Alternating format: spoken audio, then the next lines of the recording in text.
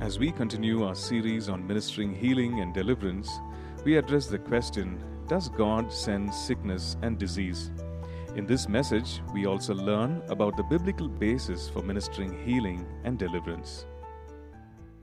All right, why don't we stand up and make our declaration together this morning? So if you brought your Bible, if you could just stand up and hold it together with me. We're going to make our declaration together this morning. Let's say this out loud, bold and strong together.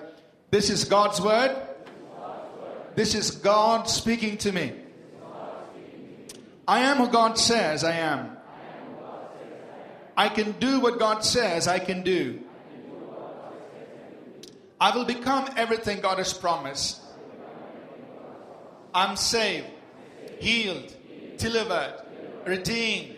I'm blessed, victorious, prosperous, triumphant. I'm a minister of God, a servant of Christ, and a channel of His blessing to many people. I receive His word. I believe His word. And I live by His word. Christ is my master. And to Him I am in absolute surrender. In Jesus' name, amen. We're continuing this morning talking about the subject of ministering healing and deliverance. We're going to be on this subject for some time, till probably the end of September. And we're intentionally taking time to study this so that we can equip all of us as believers to minister healing and deliverance. And they're building on this little by little, slowly. Hopefully you'll have the book out next Sunday. And there's a lot of detail in the book that you'll get. But on Sunday mornings, as I mentioned earlier, we're just covering or just doing a quick overview of various parts of the book. This morning, we want to talk about God's word for healing. This is really chapter 2 from the book. And I want to begin by addressing some important things, or rather one very important thing, which is to deal with the source of sickness, disease, and ailments. What is the source? Where does all this come from? And it's very important for us to be very clear about this, and not to be double-minded, not to be, unsure. Because when we are ministering healing and deliverance to other people, we need to do it out of a sense of absolute assurance, knowing what we're doing, and confidence in what we're doing. And so we want to talk about that, the source of sickness, disease, and ailments. And I will do a quick overview of certain things, and then we will get into the basis for ministering healing and deliverance a little later. When God created this world, He created the world in a perfect state. Everything was perfect. Genesis chapter 1 and chapter 2. There was no sickness in the world. Do you all agree with me? You need to go check it out. Genesis 1 and 2. There was no sickness. There was no disease. Nobody was, in disease, either in body or mind. That was not God's intent. He created everything perfect. That was His original design. And the Bible says He saw everything and that it was good. What we do know is that after the fall, that is after Adam and Eve disobeyed God, is when sickness and disease and all these other evil things that we know of and we fight with came into this world. Is that right? Sin came in because of one man. The Bible says in Romans 5:12, for by one man sin came into this world, and death by sin, and death passed upon all because all have sinned. So God's design was a world that was free from sickness, disease, all of these ailments. It was not there. If God had seen some good in sickness and disease, He would have put it right there in Genesis 1 and 2. Made sure it was inside the word. But He did it. And so, when we talk about the source of sickness, disease, and ailments, we must understand this, where it actually comes from. And I've broken it down into these three simple things for us to understand. Number one, we must understand that sickness and disease comes because of man's disobedience, because of the fall. It was not part of God's design for us, but it comes because of the fall, man's disobedience. And Romans chapter 8, verses 19 to 23, if you want, you could turn there, bears this out for us. Romans 8, 19 to 23, it says, "For the earnest expectation of the creation eagerly waits for the revealing of the sons of God." So all of creation is eagerly looking forward to something.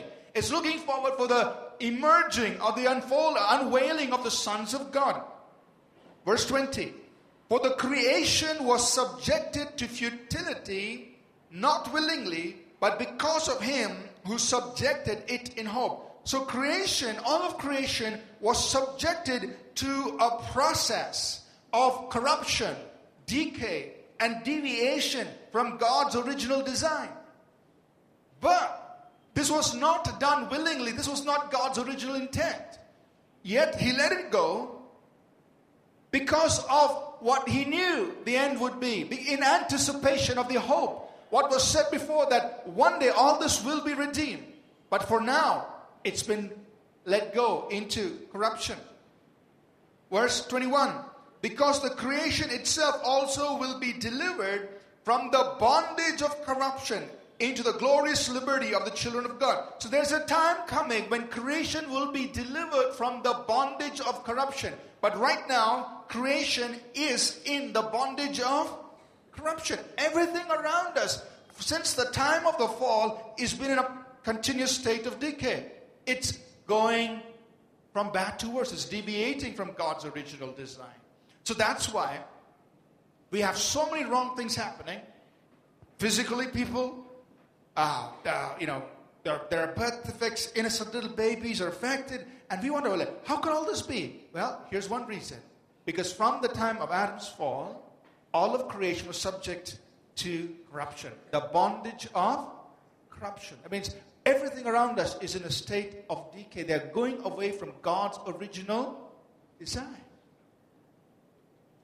But yet, it says here in verse 21, it is looking for the glorious liberty of the children of God. One day, even creation is going to be liberated from this bondage. Verse 22, "For we know that the whole creation groans and labors with birth pangs together until now." So all of creation is struggling under this whole bondage and corruption. Verse 23, "Not only that, but we also have the first fruits of the Spirit, even we ourselves groan within ourselves, eagerly waiting for the adoption, the redemption of our body." But there's a time coming when our bodies will be redeemed, our bodies which are mortal will put on immortality, and all of creation will be redeemed. Like the Bible says, there will be new heavens and a new earth. Amen? So right now, everything around us is in a process of decay. It's all because of the fall. And so that's one cause. Why are things like this? This is one reason. Everything around us is in a state of decay. It's in a state of corruption. It's going away from God's original design.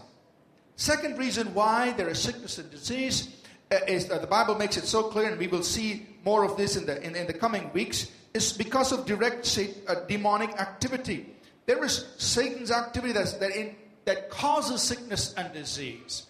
There are demonic spirits that afflict bodies. The Bible talks about spirits of infirmity that affect bodies, and so sicknesses are caused directly because of demonic involvement. In Acts 10 verse 38, just one example, Acts 10 verse 38, the Bible talks about Jesus. It says, "How God anointed Jesus of Nazareth, who went about doing good and healing all who were oppressed of the devil." He didn't say he went and healed all who were blessed by God. He went and healed all who were oppressed of the devil. Are you with me so far? So whom did Jesus heal? Those who were oppressed of the devil. So here sickness and disease is being presented to us as an oppression of the devil. And there are diseases of the body and the mind that are as a direct result of demonic activity. And we must understand that. We will explore that and talk about how to deal with that. But that's a second cause, or second source of sickness and disease, because of direct demonic activity. And the third is there are natural causes. So if you eat too much of biryani, there's going to be some effect. And things like that. So there are natural causes. We don't take care of our bodies, do certain things. People who abuse their bodies with alcohol or drugs, there are going to be those effects. And we can't blame that on the process of decay. We can't blame that on the devil. We just have to address the fact that you need to be responsible of what you're doing with your body. So there are natural causes. But given that there are these three possibilities of why sickness and disease and ailments can come and affect body and mind, there's one thing you and I must be absolutely clear. In answer to the question, does God send sickness and disease? The answer that we must be able to give confidently is no. God is not the author of sickness and disease. Look at creation, the very beginning, in Genesis 1 and 2. If he wanted it there, he would have put it right there. We need that clarity in our spirit that my God is not the author of sickness and disease. I cannot blame God for it. It's one of these three causes, or a combination of these three. But I cannot blame God for any sickness, any disease. He is not responsible. He didn't create it. But how do we address the difficult passages in the Bible? Now, in the book, over and over again, we'll be addressing many questions, and we will do that as we go along. What about the difficult passages in the Bible? How do we explain that? Because there are places in the Bible where it seems like God says, I will strike them down with this, or I will do this, and I will do that. And so how do you explain all of that? How do you explain the fact that God struck Saul blind for 3 days? Or, so many other things. How do you explain all that? If we begin with the premise or with the understanding that God is not the author of sickness and disease. How do we explain all of these difficult passages in the Bible? And in the book, we identify many of them. Or how do you explain some of these seemingly contradictory things in the Bible? For example, we can affirm very confidently that God's will, God's word, and God's ways or God's deeds will always be in harmony with his nature. That means whatever God says, whatever God does, and whatever God wills will always be aligned to who he is. Do you agree with me? God can't say, this is my nature, but excuse me, I'm behaving like that. I'm doing something contrary to who I really am. Never does that. Whatever he says, whatever he does, God's word, God's deeds, and God's will always be in harmony, will always be consistent to his nature, who God is. As far as sickness and disease is concerned, God said, I am Jehovah Rapha. I am the Lord who heals you. That's who he revealed himself to be. That's who I am. That's my nature. I'm your healer. Therefore, everything he says, everything he does, and everything he wills will be consistent to who he is. Jehovah Rapha. But how do we handle all these difficult passages? And there are other difficult passages. For example, the Bible says, God is light, and there is no darkness in him. But then you also find this in Psalm 18, that the Bible says, God is in the midst of the thick darkness. God, I can't figure that out. The Bible says God is truth, and he cannot lie. But then there are a couple of places in the Bible where it says, and lying spirits came from God. You read them? The Bible says, God is not the author of confusion, but of peace. But then there are places in the Bible where God says, I will cause confusion among them. Wait a minute, God. You said you're the God of peace, not the author of confusion. And yet something else is happening. So God says, I am Jehovah Rapha, I'm the Lord your healer. If he's the healer, then everything he says, does, and wills will be in alignment with that. But sometimes you find these passages where it seems like God says, God says, I will strike them with this, I'll do that. How do you explain? Have you been thinking of these things? So, I want to present these 3 guidelines, these important, I would say, fundamental facts or truths by which we interpret difficult passages in Scripture. The first is this, that who God is perfectly revealed to us in the person of Jesus Christ. Who God is perfectly, accurately, completely revealed to us in the person of Jesus Christ. Jesus is the Word who became flesh. So any theology that contradicts the Word, the theology is wrong, not Jesus. Jesus is the embodiment of the will, the Word, and the ways of God. He's the embodiment of that. He is the embodiment of the very nature of God. So he is the gold standard. He is, as Bill Johnson says, perfect theology. If you know Jesus, you've got it right. Amen? Now, let's think about this. To how many people did Jesus say, God has, they come to him for healing and he responds like this, God has given you the sickness to teach you some deep spiritual lesson. And after you've learned the lesson, the sickness will go. How many people did Jesus tell that to? How many? 10? 5? Come on. How many? But you have preachers saying that.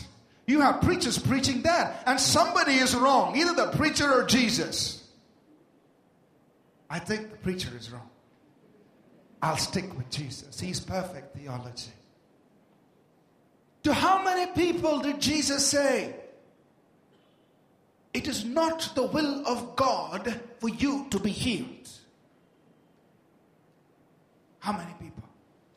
None. But we have preachers preaching that, and I think the preacher is wrong. And Jesus is right. Because Jesus is the Word who became flesh. Amen? Are you in agreement? So, every difficult passage in the Bible has to be interpreted against Jesus. And if you don't understand difficult passages in the Bible, but if you understand Jesus, that's all that matters. Because you've understood the absolute. So don't worry. You're right in understanding who Jesus is. He is the Word who became flesh. Amen? All the obscure passages of the Bible, the difficult to explain passages of the Bible, should be interpreted in the light of what is very clear. And Jesus is very clear. There is nothing ambiguous about anything he said, anything he did, or anything he willed. Amen? The second important, a couple of things here to keep in mind is that we must understand that God has, for a time, permitted the consequences of sin and the works of Satan to continue on the earth. So when we interpret some of these other things that are happening on the earth, sickness, disease, this and that, and we must keep in mind that God has permitted these things to continue, but we cannot hold him responsible. And it will be wrong for us to hold him responsible. A simple example would be, let's say, many of us have done this. You have, let's say you rented or leased a home from a landlord. So you sign a contract with the landlord saying, for the next 1 year, 2 years, 3 years, whatever, that facility is yours. That home is yours. From the time you sign the agreement, what happens inside the home is whose responsibility? The landlord's or the tenants? You don't sound very clear. You don't sound very sure. Whose responsibility is it? The landlord's or the tenants? Try it again. Whose responsibility is it? The landlord's or the tenants? The tenants. So, if the tenant allows all kinds of cockroaches and rats and cobwebs inside the house, do you blame the landlord? Blame the tenant. The Bible says in Psalm 115, verse 16, the heavens belong to the Lord, but the earth he has given to the children of men. Who are the tenants here? We're the tenants. He's the landlord, but he's given it to us. So who's responsible for the mess? God or us? Who? You know, if the tenant says, oh, thieves are coming in, stealing things. The landlord's, I need to talk to the landlord, I need to blame him. The landlord's going to say, hey, I gave you a door, I gave you a lock and a key. Use it. Can't blame the landlord for what's happening. Now, if the tenant wants to get some things done inside the house, he can request the landlord. Please come, I need a couple of things fixed. We call that prayer. And sometimes, in some real serious cases, the landlord would step in. We call that redemption. And the Son of God came into this world to die on the cross for us and make a way for us to deal with all the cockroaches and all the things that may want to come in. He's made a way. But the ultimate responsibility right now is in our hands. And it is wrong for us to blame the landlord for anything that goes wrong down here. If you agree, say amen. The third thing we need to keep in mind as we try to interpret all of these things here is that we need to keep in mind that many suffer simply as a result of their own sinful or careless action. So if somebody does something wrong and they face the consequences of it, we can't blame God and say, God did it to him. God wanted to teach him that lesson. You know, we'll probably talk about this a little later, but haven't you heard some people, they could end up in the hospital and that's the only time they read all the free APC publications? And they grow spiritually very fast in 5 days because they have read 20 books in 5 days. And then they come out and say, the Lord made me sick, Pastor, so that I could read your books. I feel like telling them, you could have read them any time when you were in good health. You didn't have to go to the hospital and read it. But thank God you did read it there, but you could have read it when you were in good health and learned all of that without having to go to the hospital. I'm just making this. Nobody's told me that. But generally, people talk like that. But the point is, we can't blame God for things that we bring upon ourselves. And my thing is, look, you could read books, you can grow spiritually when you're in perfect health. You don't have to become sick to grow spiritually. Be in good health, read the book, pray, grow strong. Do it. Number 4, last thing here is, in the exercise of divine judgment, God engages things. One of two things happen.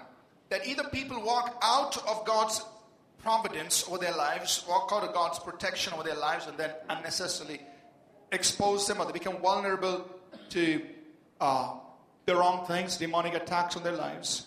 Or, secondly, in the exercise of divine judgment, what we do find is God does engage the elements of this world, but it is only in the case of divine judgments. God never wakes up every morning and does that to you. Only in the case of divine judgment. He will engage elements of this world to get people's attention. So, why did God strike Paul blind on the way to Damascus? Divine judgment, intervention. But he kept him there only for 3 days that way. Or why did he make Zacharias dumb till John was born, because Zechariah didn't believe as a high priest. He didn't believe it. God was saying, okay, Zechariah, I'm engaging something in this world in that moment, in that season of great glory, that season of great visitation. In seasons of great visitation, there is great glory, but there is low tolerance for sin. So why did Ananias and Sapphira fall dead when they lied to the pastor? Some pastors would wish it to happen. I'm just joking. I said some pastor, not your pastor. Why? I mean, what happened? Well, at that time, the church was in a season of great glory.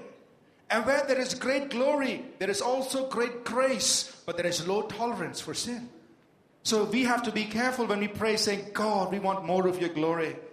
Because if we want more of his glory, he's going to give more of his glory, but he's going to give more of his grace to empower us to live at that level. But remember, in seasons of great glory, there is low tolerance for sin. What was okay in other seasons is not okay when God is moving in a powerful way. There's low tolerance for these things because God is visiting his people in a very special way. So that's why you have those things happen. But not everybody else fell dead in other churches in the church, in the early church. That particular time, there was great glory. Are you with me? So, we must interpret some of these difficult passages in the Bible. We went through all this for one reason. To bring us to a place of absolute conviction that any sickness, any disease, any ailment, God wants to heal. That's it. And we operate from that perspective. God's the healer. So now we want to move into the next part of this study here. As we talk about the basis for ministering healing and deliverance. On what basis can you and I minister healing and deliverance to people? I want to touch on two things. We'll close here after that, and we'll continue this next Sunday. And hopefully next Sunday you'll have the book so you can follow along with me. The basis for ministering healing and deliverance. On what basis can we approach any individual and tell them that God wants to heal you, God wants to set you free, God wants you well? On what basis? Here are several things. We'll talk about two. The first one is the nature of God. And we've been emphasizing that all along. That this is who God is. And therefore his will, his word, and his works or his deeds will always be in alignment to who he is. So as far as healing is concerned, you already know the will of God because you know the nature of God. So you don't have to pray, is it the will of God to heal this person? You know God's will because you know his nature. That's his will. He wants every person well. That's why on that basis, we can talk to any person who's hurting, suffering, sick in the body or mind and say, God wants you well. Amen? And the same thing for you personally. When you are sick, hurting, you don't have to pray and say, God, is it your will to heal me? No, you know it. Who is he? Jehovah Rapha. His will, his word, his works are always in alignment to his nature. It's his will to make you well. So you can be confident about that. The second basis for ministering healing and deliverance is the cross of Jesus Christ.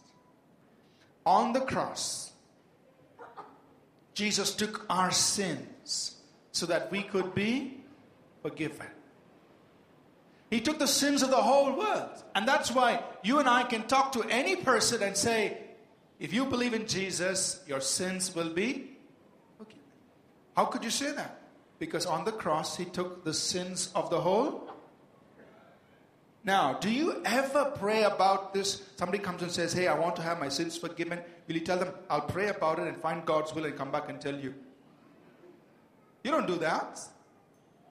If somebody comes and says, I want to have my sins forgiven, immediately say, yes, you believe in Jesus and the blood of Jesus Christ, God's Son, will cleanse you from every sin. Why can we say that? Because of the cross. That on the cross, he took all sins of every person. And so the free gift of forgiveness is offered to every person. All they have to do is to believe. Now, on that same cross, the Bible makes it so clear that he took our sicknesses and our diseases. Isaiah 53 verses 4 and 5. Isaiah prophesying 760 years ahead of Christ. He says, surely he has borne our griefs and carried our sorrows. The word griefs there is the Hebrew word choli, which simply means sickness. The word sorrows is the Hebrew word makob, which means pains. So the rendering of that verse would be, surely he has borne our sicknesses and carried our pains. Or if you don't want to go back to the Hebrew, you just go to Matthew. In Matthew chapter 8 and verse 17, Matthew, writing by the Holy Spirit, he quotes Isaiah 53 verse 4, and he writes like this: himself took our infirmities and bore our sicknesses. So Matthew explains Isaiah 53 4, that he's talking about bearing our sickness and our disease. And that's why the conclusion is, by his wounds we are. So, apply the same logic. If we can tell any sinner that God wants, that he can be forgiven because Jesus bore his sins, same thing applies. We can tell any sick person, God wants to heal you because Jesus took your sicknesses and diseases. And by his wounds, you're healed. Amen? Now the cross, there's a lot more to it. It's the place where Jesus shed his blood. The blood gives us authority. It's a proclamation of our freedom. The blood is our redemption price, the price that was paid for our redemption. Hebrews 9 and verse 12 says that Jesus entered into the most holy place with his own blood. So when you and I talk about the power of the blood, we're saying this is the price that was paid for my redemption. It's the basis of my freedom from everything about the fall. It's the blood. That's why the Bible says in 1 Corinthians 6, 19, 20, it says that you have been bought with a price. Glorify God in your spirit and in your body, which belong to God. My whole being, spirit, soul, and body has been bought. It belongs to God, and I have to glorify him in my spirit, soul, and body. It's through the cross that we've come into a covenant with God. The cross and the blood is the basis of our covenant with God. When God makes a covenant with man, essentially what God is saying is, I am giving all of me to you in exchange for all of you given to me. That's his covenant. All who I am, I give to you. And all I ask is, all that you are, you give to me. That's God's covenant. So when God established a covenant with Abraham in Genesis the 15th chapter, God tells Abraham, he establishes a blood covenant. He tells, take an animal, kill it, and I will pass through it. And he establishes a blood covenant with Abraham. He doesn't tell Abraham all the details of the covenant. He simply says, I'm in covenant with you. I will bless you. What I want us to understand is that as part of every covenant, God gives all of who he is to the one he enters into covenant with. And that includes him being the healer. Healing and deliverance is part of the covenant that he gives to us. It's your covenant privilege.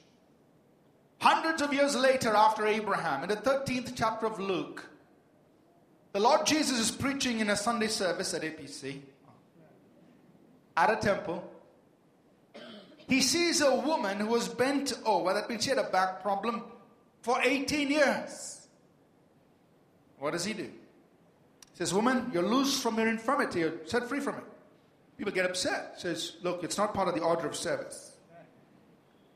Here's how Jesus responds. He says, ought not this woman, who is a daughter of Abraham, be loosed from this bond, whom Satan has bound for these 18 years? What was he saying? She has a covenant daughter of Abraham. She's a descendant of Abraham. She's an inheritor of this covenant that God made with Abraham. On the basis of that covenant, she has a right to be free from this thing that Satan has bound her with for 18 years. You and I have a covenant with God through the blood of Jesus Christ and the cross of Jesus. It's a much greater covenant than any of the Old Testament covenants. I want us to understand that healing is part of the covenant that we have with God. It's a blessing that comes through that covenant. It's your privilege. Because you're in a covenant with God through believing in Jesus Christ on the cross, it's your privilege to have healing and deliverance. Amen?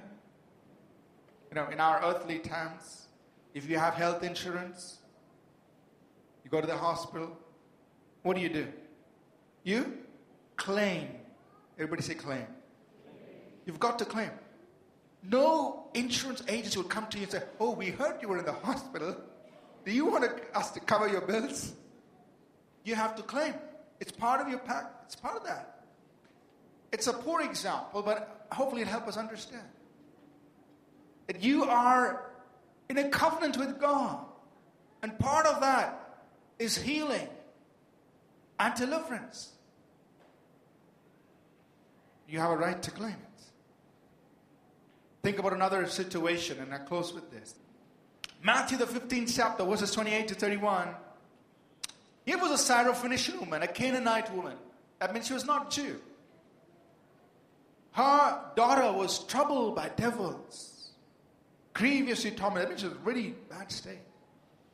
She comes to Jesus for healing for her daughter because she's heard all the miracles that Jesus has been doing in Galilee and for the Jewish people. And so she comes and presents her need. And Jesus responds first by saying, I am not sent except to the lost sheep of the house of Israel. That means right now, I'm only ministering to the people of Israel.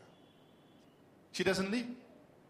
She keeps pestering. So then Jesus makes the next statement. He says, I can't take the children's bread and give it to the dogs. Now, it sounds very rough for us, but she understood that in their language, he was referring to the Gentiles, those who are not in covenant with God. But what I want you to see is this. Now, people who are in a covenant are referred to as children. Acts 3:25, the Bible talks about, it actually talks about those of you who are children of the promise of the prophets and children of the covenant. So, those who are in covenant with God are referred to as children of the covenant. The house of Israel was referred to as children of the covenant.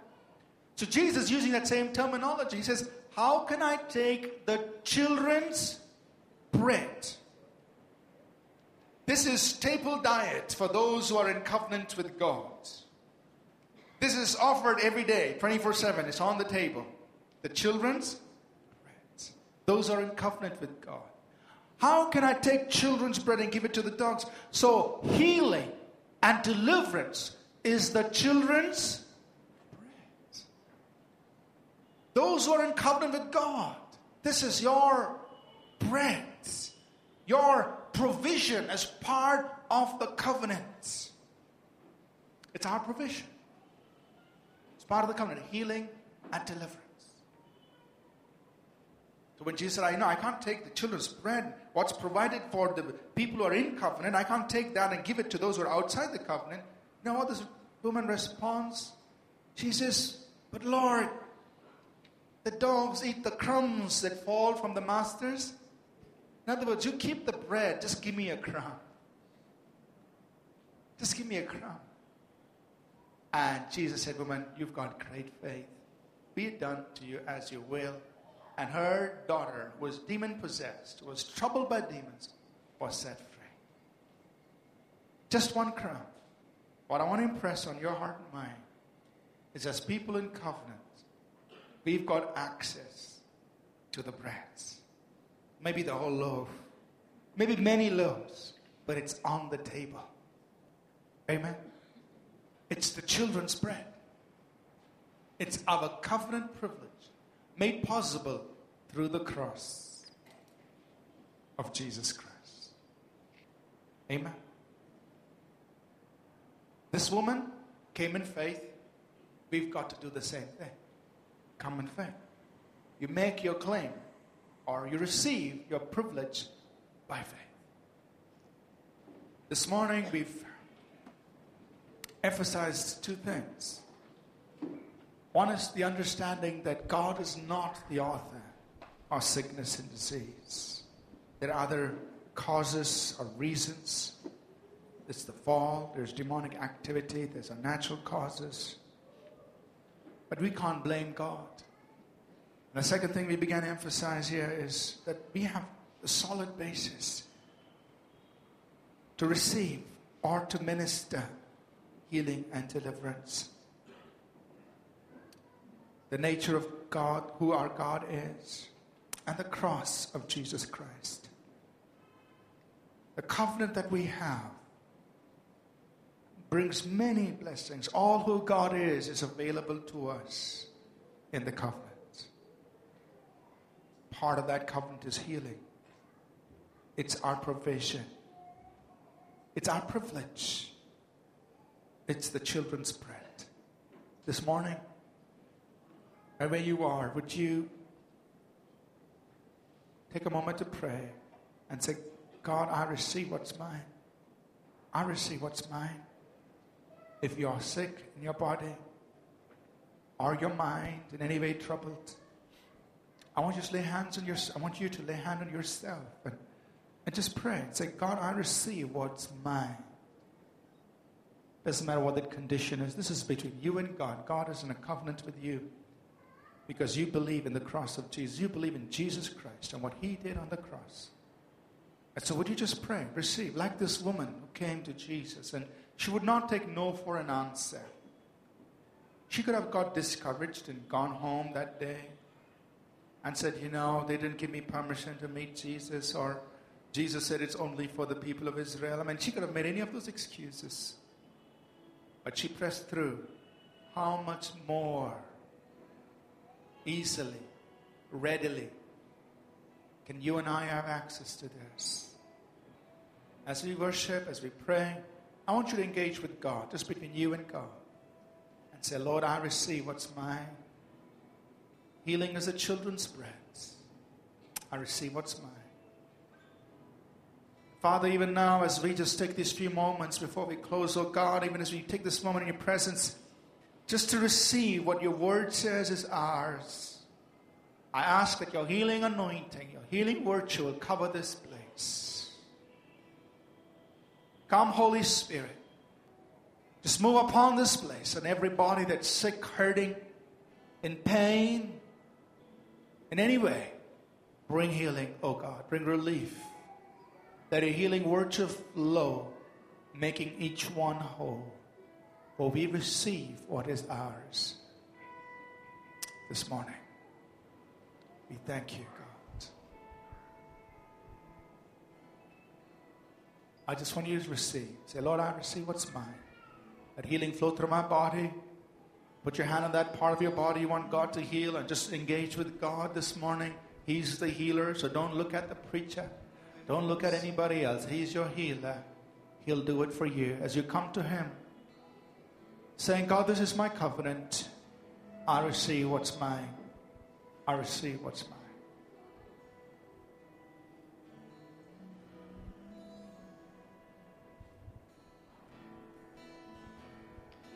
There is power,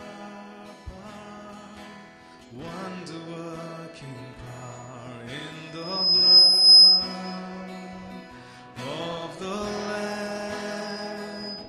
There is power,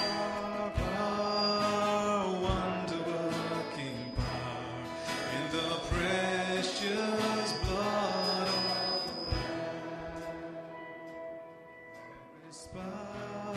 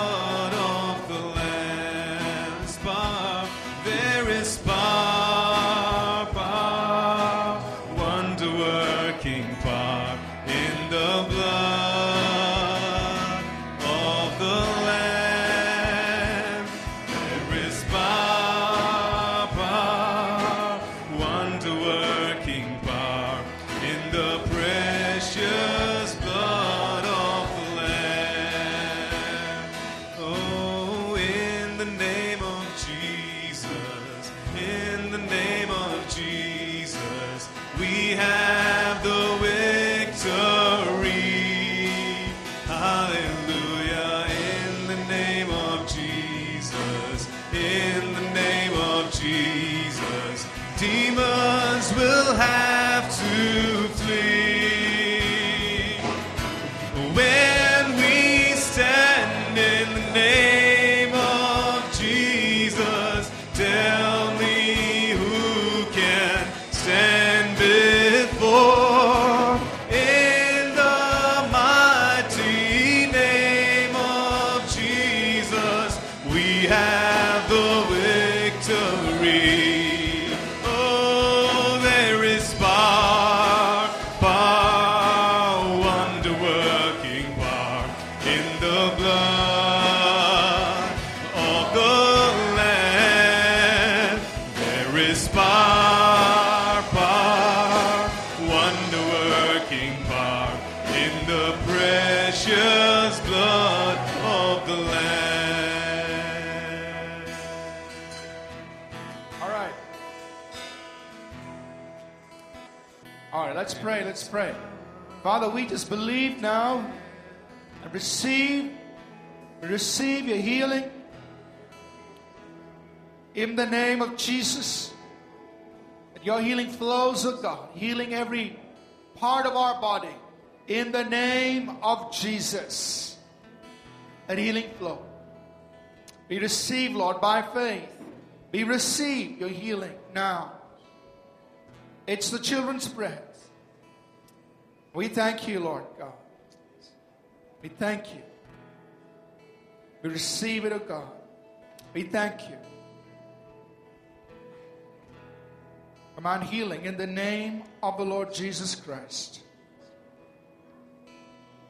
In the name of the Lord Jesus Christ, command healing. Thank you, God. Now, if you can check the healing, I want to encourage you to check it. Just test it out. Check. See what God is doing. Just thank the Lord for it. You see improvement. You see change. Just thank the Lord for it. Check it out. Check it out.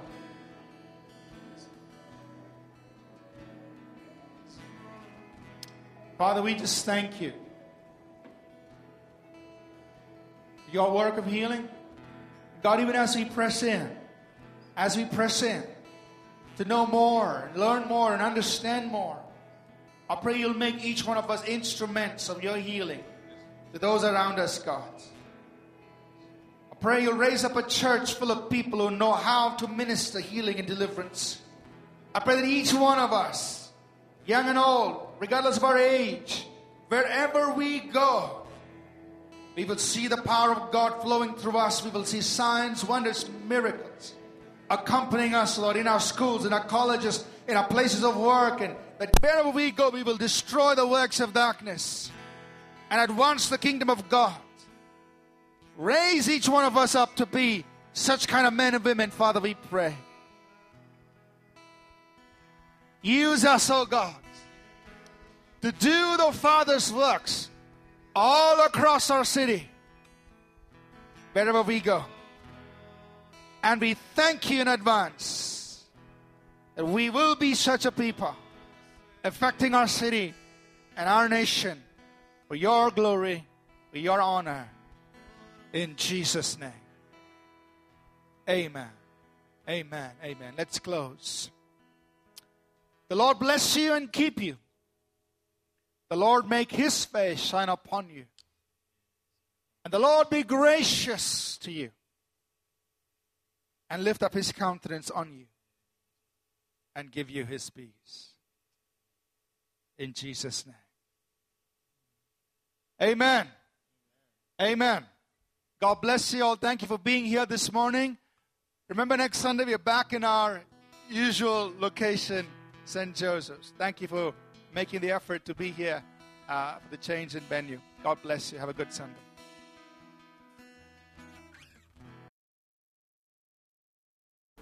We trust that this message was a blessing to you. We'd love to hear from you. You can email us at contact@apcwo.org. Also, visit our website www.apcwo.org for additional resources. Thank you for listening, and God bless you.